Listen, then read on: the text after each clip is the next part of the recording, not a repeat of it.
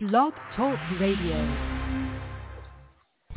Hello and welcome to Leading Edge Love Radio.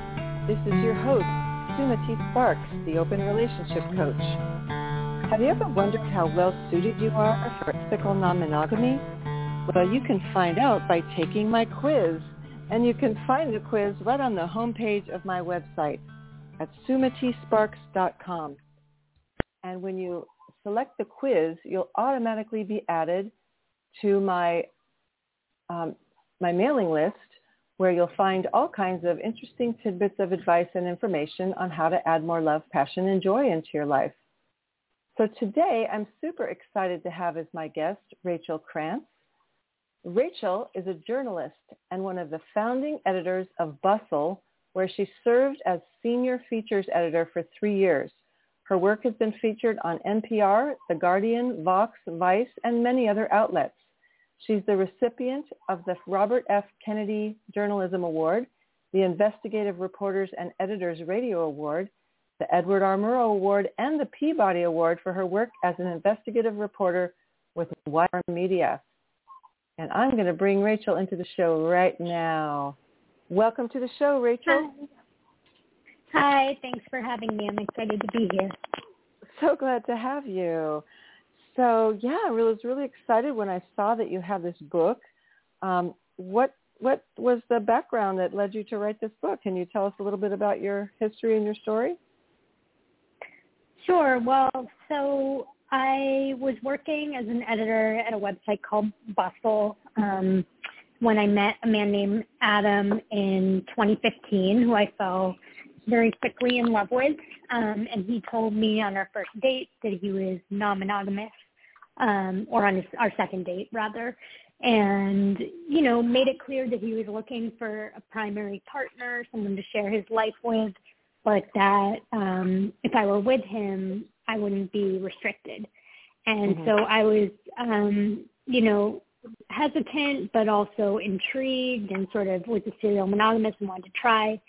And then once we opened up, I had started, you know, writing some articles in an attempt to process my jealousy. And I was then approached by an agent who was like, you should write a book about this, mixing journalism with, you know, memoir. And I said, yeah, sure, someday, but I'm so jealous right now, I can't even think about it. And she said, well, just start, you know, writing things down. And I was already keeping a journal.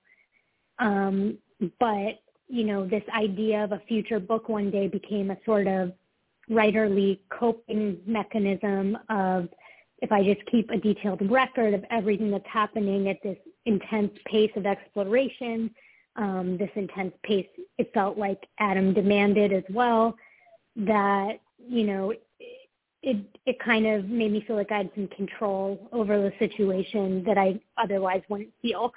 And then when the relationship unfortunately headed in a direction with a lot of gaslighting, and he was telling me, you're remembering things wrong, or I didn't say that, or, you know, you're misinterpreting reality, the recording became a way to try to have some sort of solid record, and this idea of this all being for some imaginary book potentially one day that might help other people in that situation was sort of like just like a hope and a dream, but I wasn't really sure I would actually do it until later, when I decided, once I emerged from that situation, still non-monogamous, but also very much knowing that that relationship had been characterized by a lot of unhealthy things.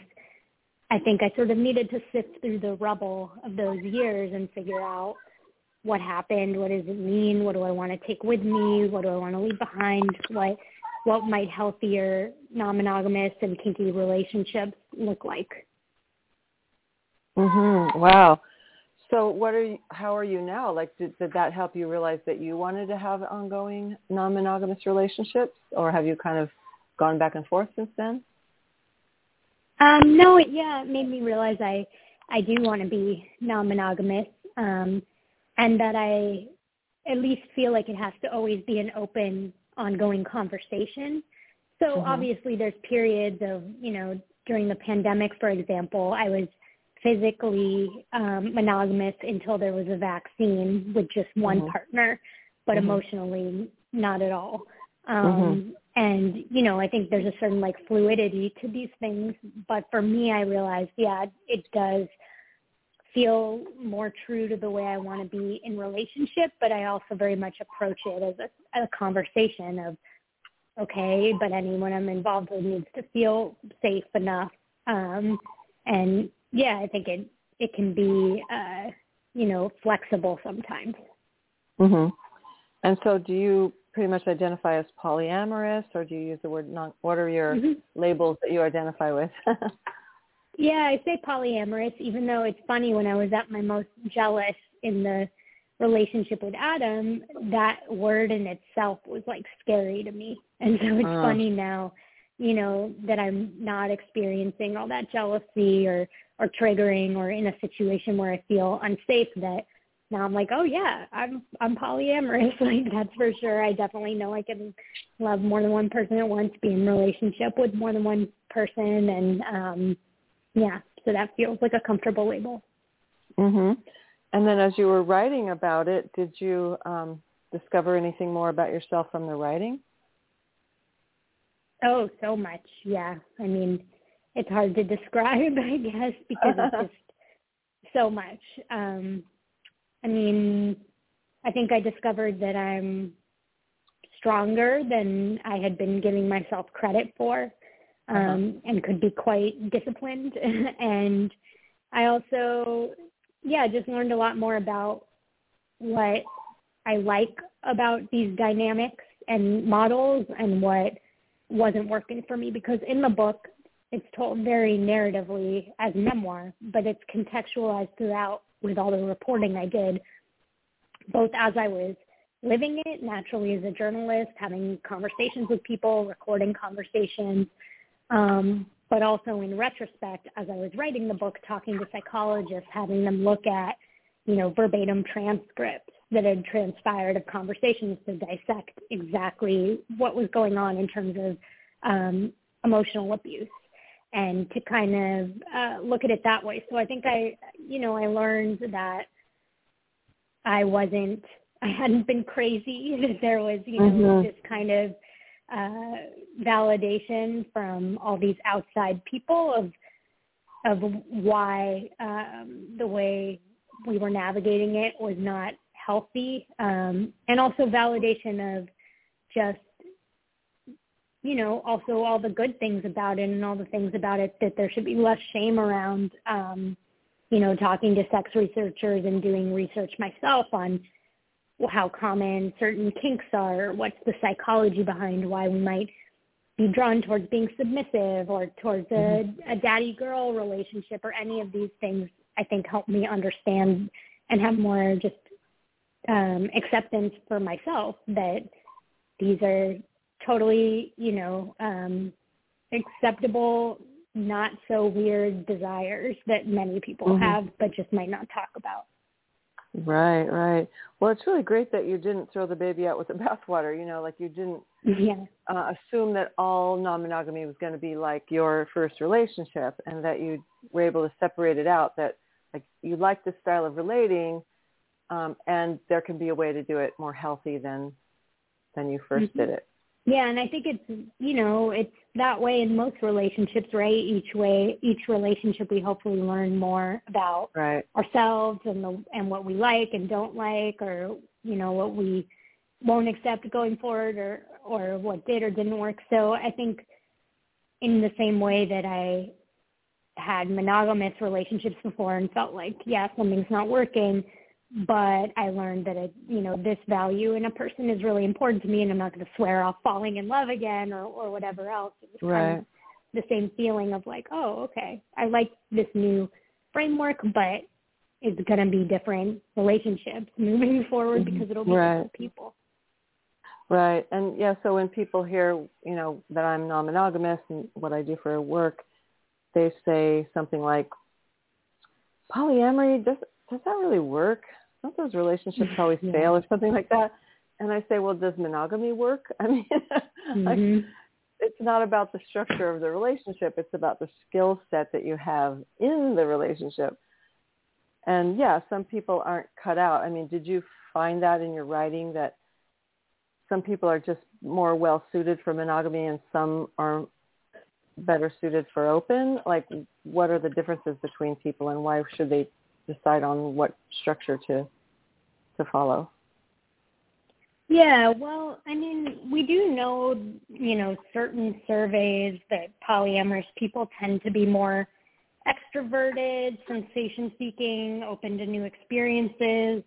Swingers, interestingly, are more politically conservative on average, but they also have higher education levels, income, and more managerial positions. So there's certain trends, but I think really what makes it more or less likely to work for someone is the power dynamic that exists in their relationship or relationships, and kind of the way they're able to or not able to navigate non-monogamy and communicating around it. I think, Dr. Lisa Hamilton, she is a sex researcher who's done some research on non-monogamy, and she did a pretty wide survey that hasn't been published yet, but that I interviewed her about, where she kind of asked people about their feelings around non-monogamy and monogamy and their openness to each, and found that most people kind of fell on this natural bell curve, sort of like the Kinsey scale, where you had some people who are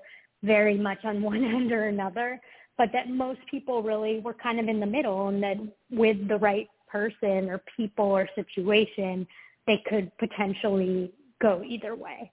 Interesting. Yeah, so I think for me, it's just been really interesting to see how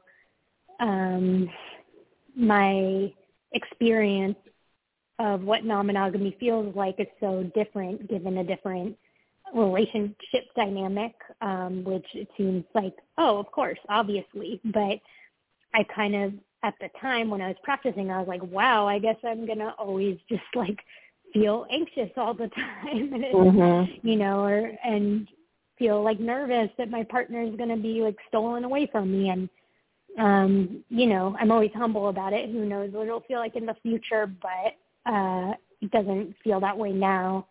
So I think that had a lot more to do with just how little power I had in that other dynamic, and how I wasn't feeling respected or safe, or like I had the ability to really say no.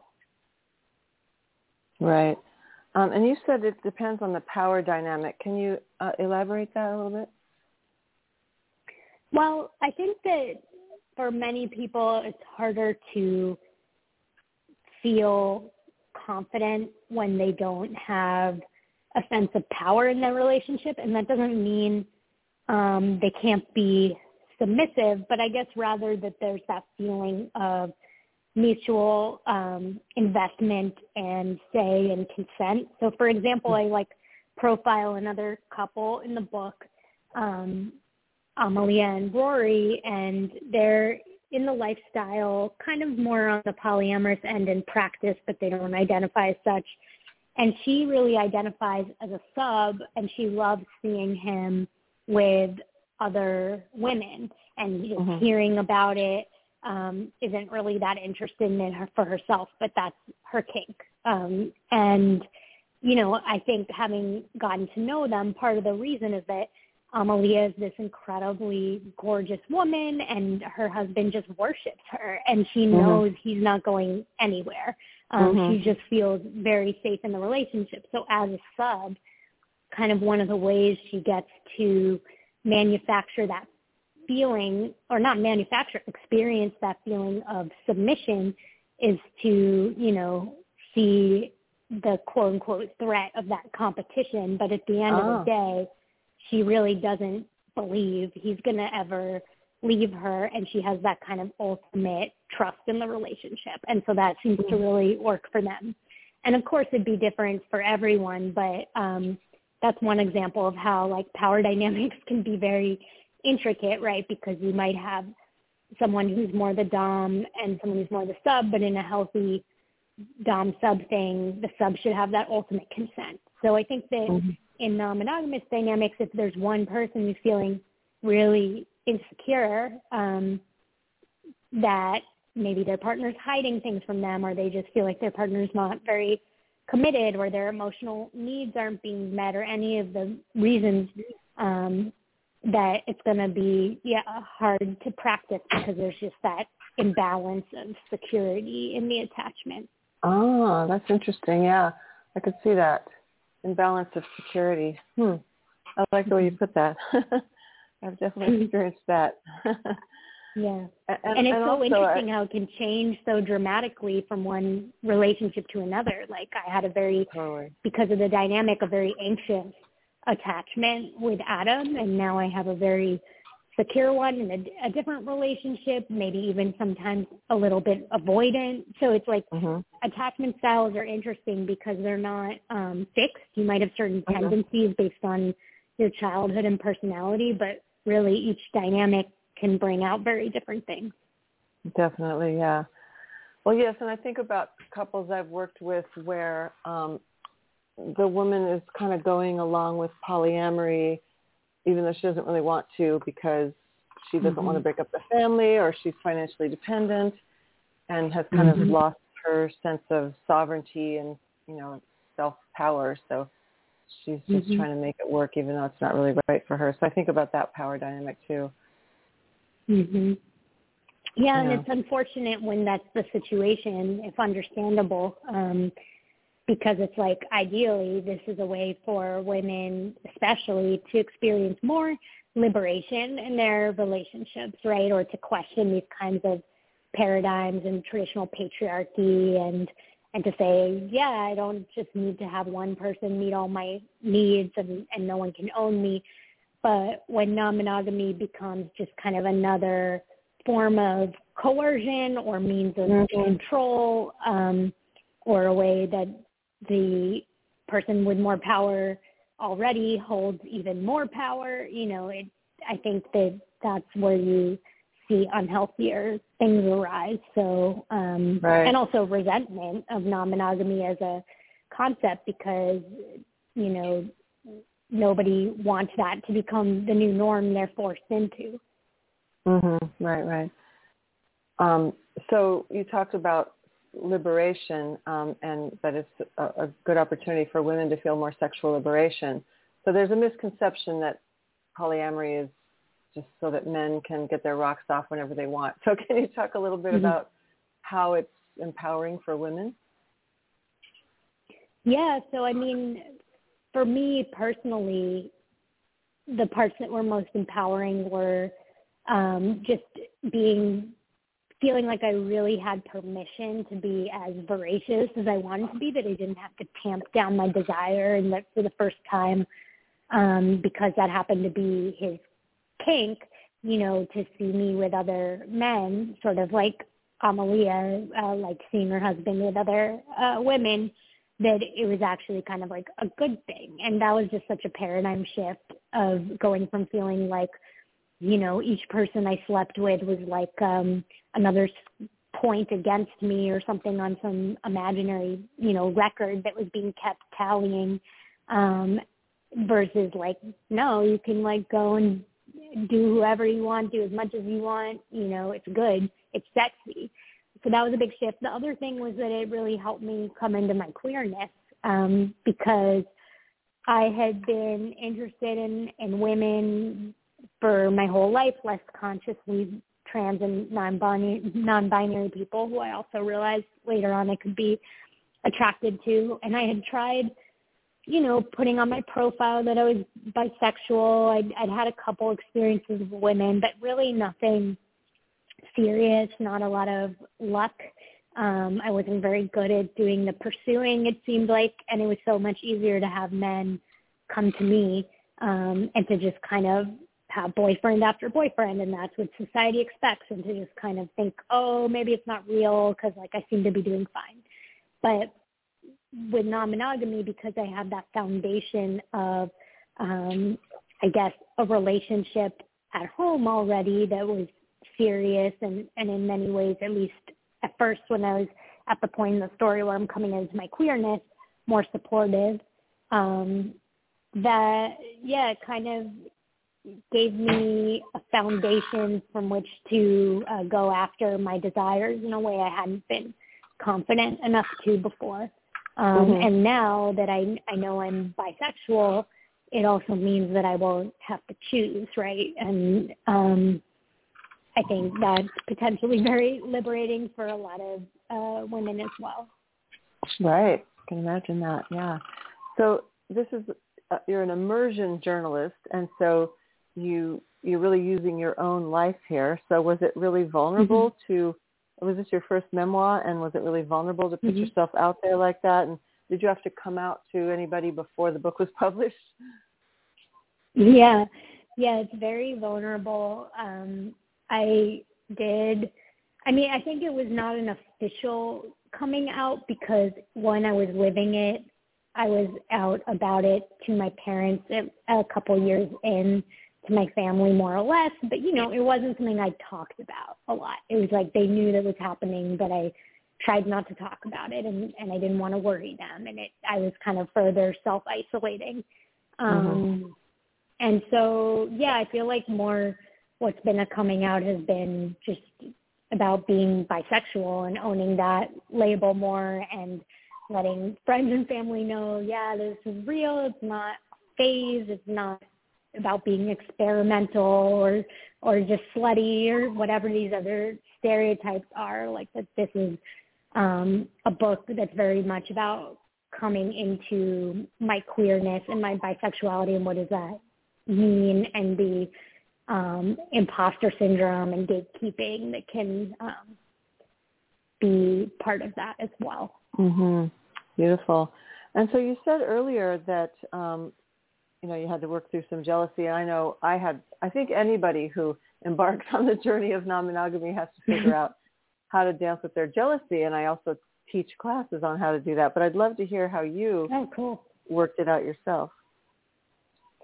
Well, not very well in that situation. You'll see me contending with it. I mean, in some ways really well, because through kind of exposure therapy and repeated sitting with uncomfortable emotions, by the end of the relationship, I was able to, handle him having multiple other partners, one of them, long-term, and like people staying over at the house and things like that in the beginning would have been intolerable to me. But I still felt like an elevated level of anxiety that I wouldn't tolerate now.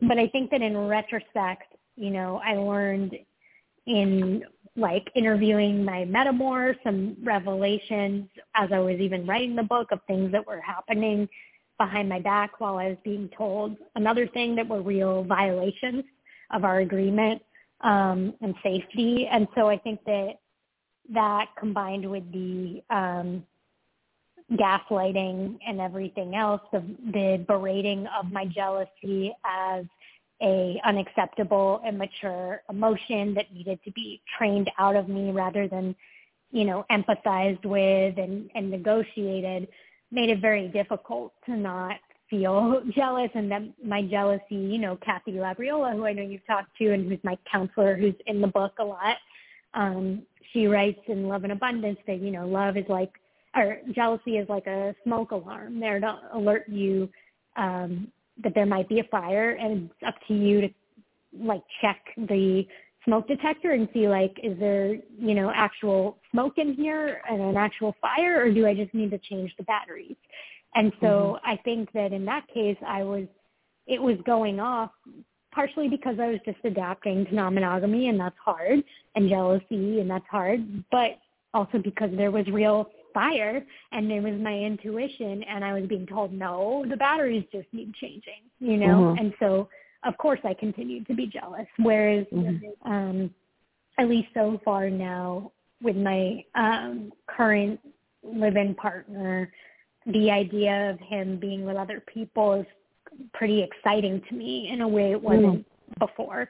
But I think that's really, and that's not to say I'll never contend with jealousy, but I just experience pleasure in it, or feel like rooting for him more and things like that. And I think it has to just do with the dynamic we have, but also the trust, you know, and the fact that I trust that he's not going to, you know, do things behind my back and say another thing that if he messes up, he'll tell me, you know.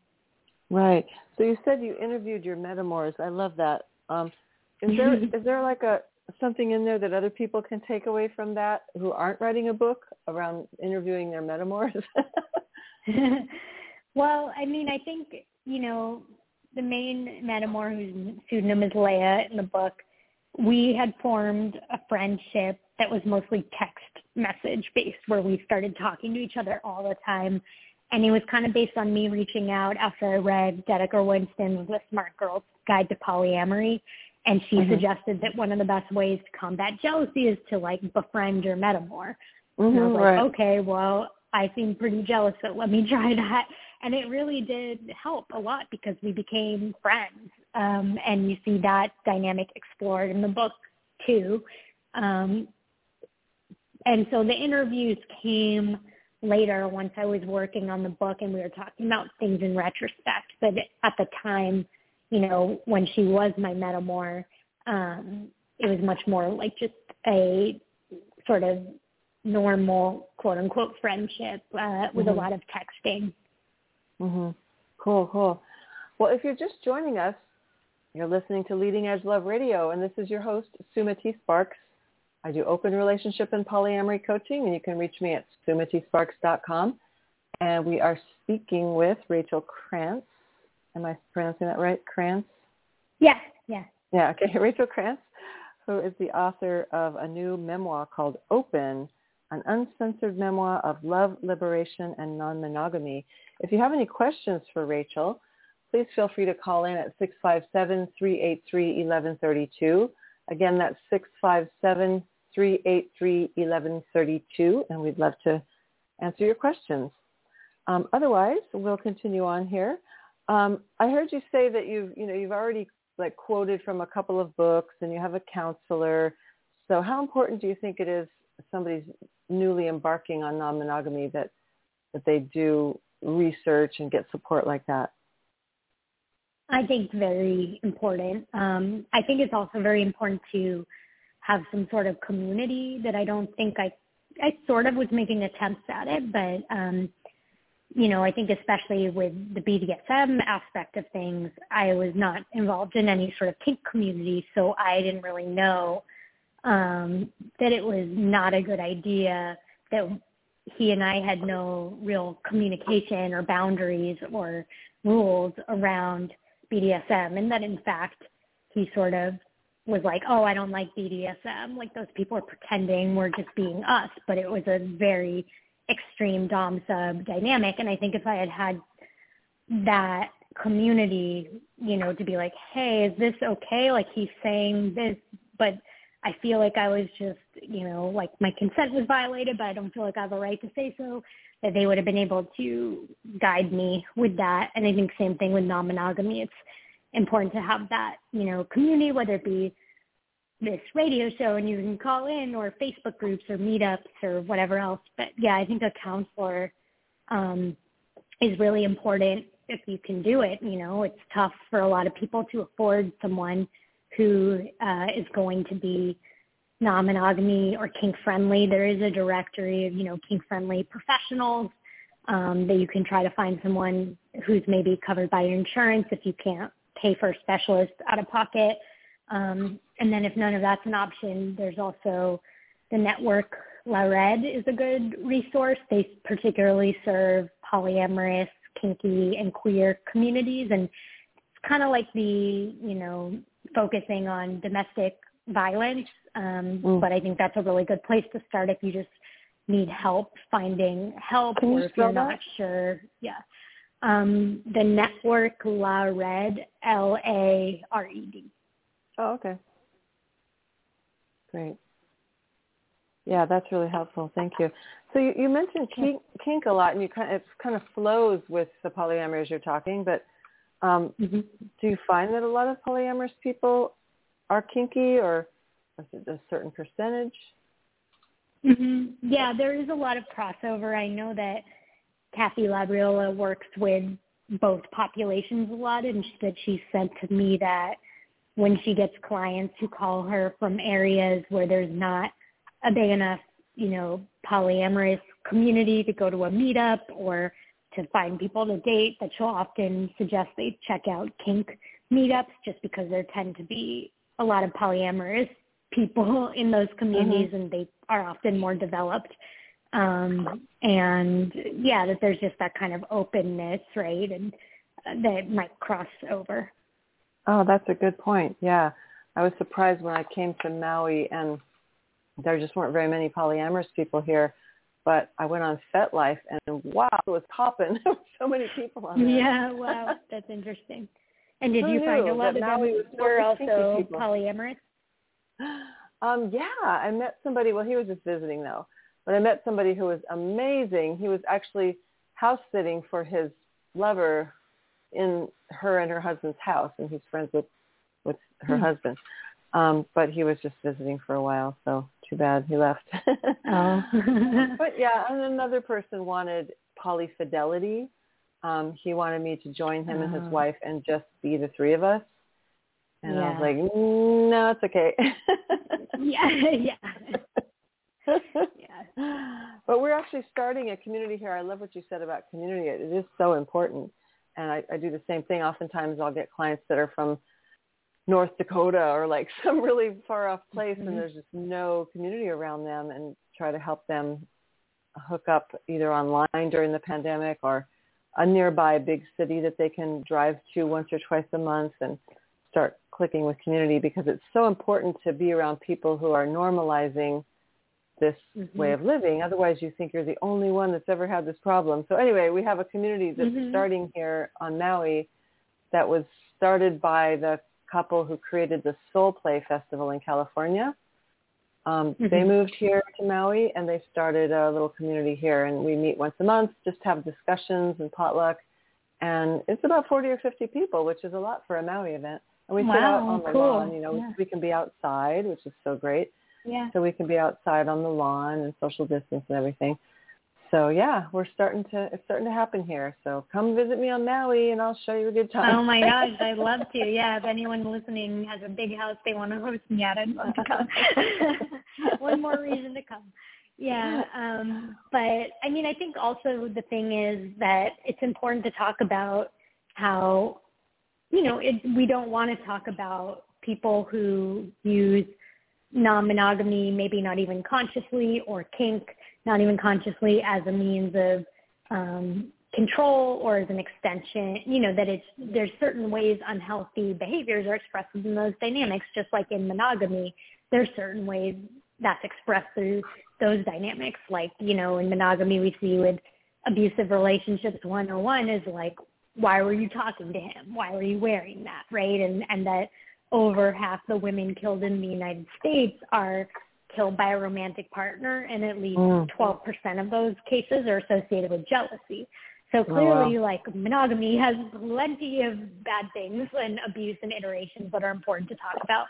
But also in non-monogamy, of course, because it's all kinds of humans, you're going to have every range of outcomes, and some of those are going to be people who abuse that power when they're doms, or people who abuse that power when they're non-monogamous. And so having that outside community, if you find yourself in one of those situations, is really important, because you can ask, is this okay? Because it's just very confusing when it's your first unconventional relationship and it's already stigmatized, that someone who is doing it in an unhealthy or unethical way might say things like, this is just like what being non-monogamous is, and you need to adjust to it, or you just need to overcome your jealousy and your societal conditioning. And often they're partially right. So it can get very confusing, but that, doesn't mean that they should be invalidating your feelings and experience, and that you should feel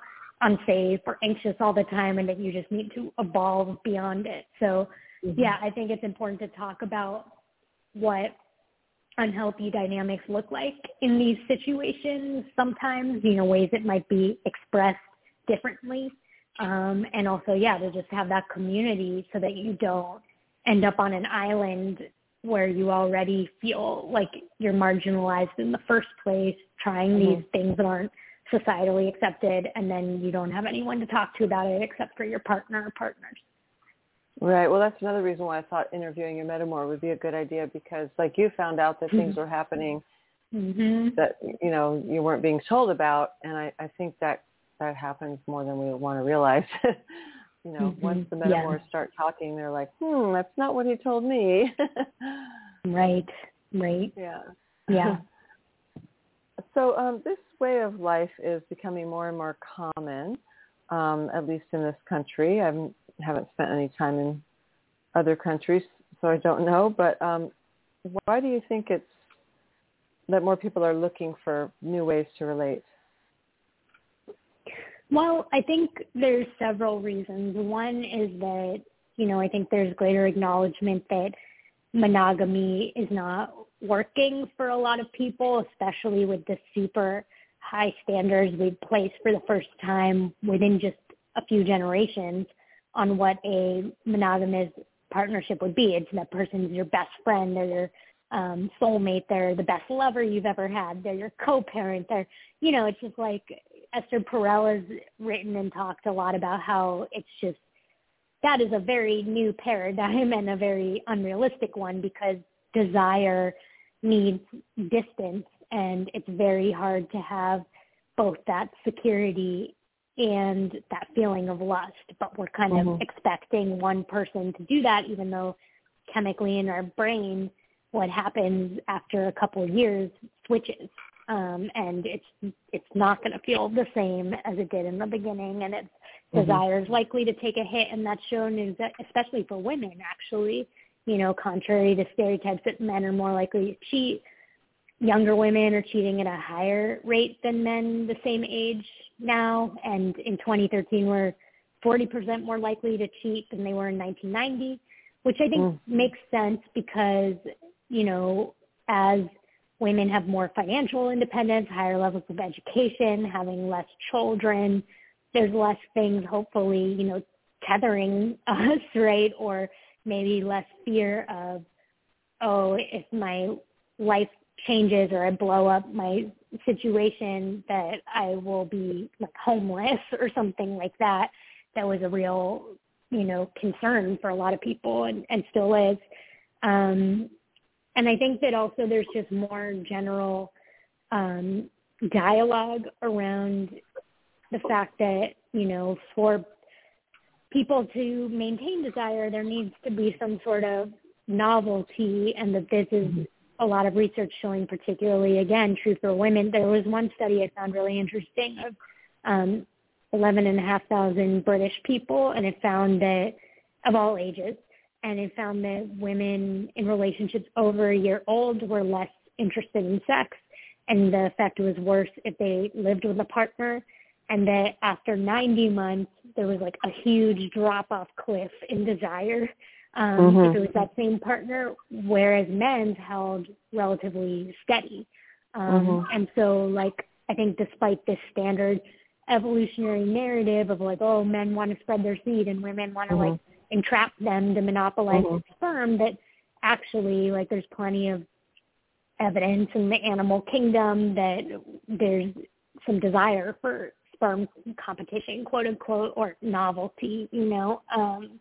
And yeah, so I think there's just more people saying like, I don't want to get divorced, you know, and that half the marriages are ending that way, or I don't want to be serial monogamous and have to, you know, switch up my life every 3 to 5 years if I don't want to, you know, ever give up the potential of falling in love again or having novel romantic experiences, sexual experiences. Right. Yeah, I have kind of a newish lover who's in a primary partnership, and they work together, they live together, they're just together all the time. And she was feeling really threatened because he and I had this, you know, passion and lust going because it was new, you know, and I didn't want to, you know, make it so that she was suffering. So, you know, I was kind of holding back a little. But we discovered that every time he and I connected, he would bring that back to her. So they would have a better time after he saw me. So eventually she would look forward to it. She'd be like, can't you go have a date with Sumati again? That's awesome. That's great. So you that's could like really that's use it to your benefit. Yeah. Totally. Yeah. My partner just like met someone new, and it's just at the very beginning, but I felt a similar like excitement of, ooh, I know this is going to be like exciting for me, and let me see him from that desirous distance again, you know, and see him anew, because that's so much of the advantage too. It's not just the new people, but the way having that distance from your partner, whether you're the one having the outside experience, or I should say pre-existing partner, like whether you're the one having the outside experience or they are, like there's this newfound distance in seeing them through the eyes of someone else potentially, or, you know, getting a chance to miss them while you're with someone else and appreciate all the things that you love about the person back home or the person you've been with longer. So I think that, yeah, there's some real potential in it, strengthening relationships. I've seen not, you know, it's not automatically just that it only benefits in terms of novelty. Mm-hmm. Well, yeah, that's you said something there that I think is really important about polyamory, is that the myth is that, you know, if my partner dates somebody else, they're more likely to leave me because they're getting intimate with other people. But I see it as they're free to choose who they want to be with. So every moment that they choose me feels even more special. They're not with me just because they think they have to. They're with me because they want to. Yeah, so, yeah, absolutely. So it's something that feels better about that. And then the other thing that you said was, that made me think of one of my first open relationships. I remember this primal feeling of when somebody else wanted my guy. You know, it was like, yeah, he's pretty hot, isn't he? I kind of was taking him for granted.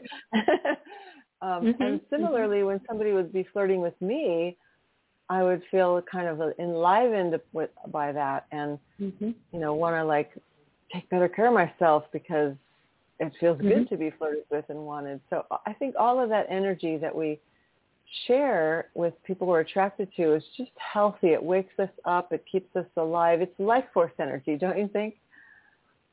Yeah, absolutely. I mean, again, it depends on the people, but that can definitely be a great outcome of it for a lot of people who practice. I think for some people it's a matter of the trade-off is not worth it. They experience too much jealousy or too much feeling of insecurity that they would basically rather make the compromise to, you know, have less of that feeling so that they don't have as much of the other negative feelings. So I think it's whatever works for that person. And you know, at the end of the book, I talk with this Buddhist monk who becomes like my mentor, and I ask him like, well, don't you think like non-monogamy is a more kind of Buddhist or evolved way to be in relationship, of like you're kind of, it's non-attachment, and you're saying like, I'm not placing all these demands on you or trying to restrict you.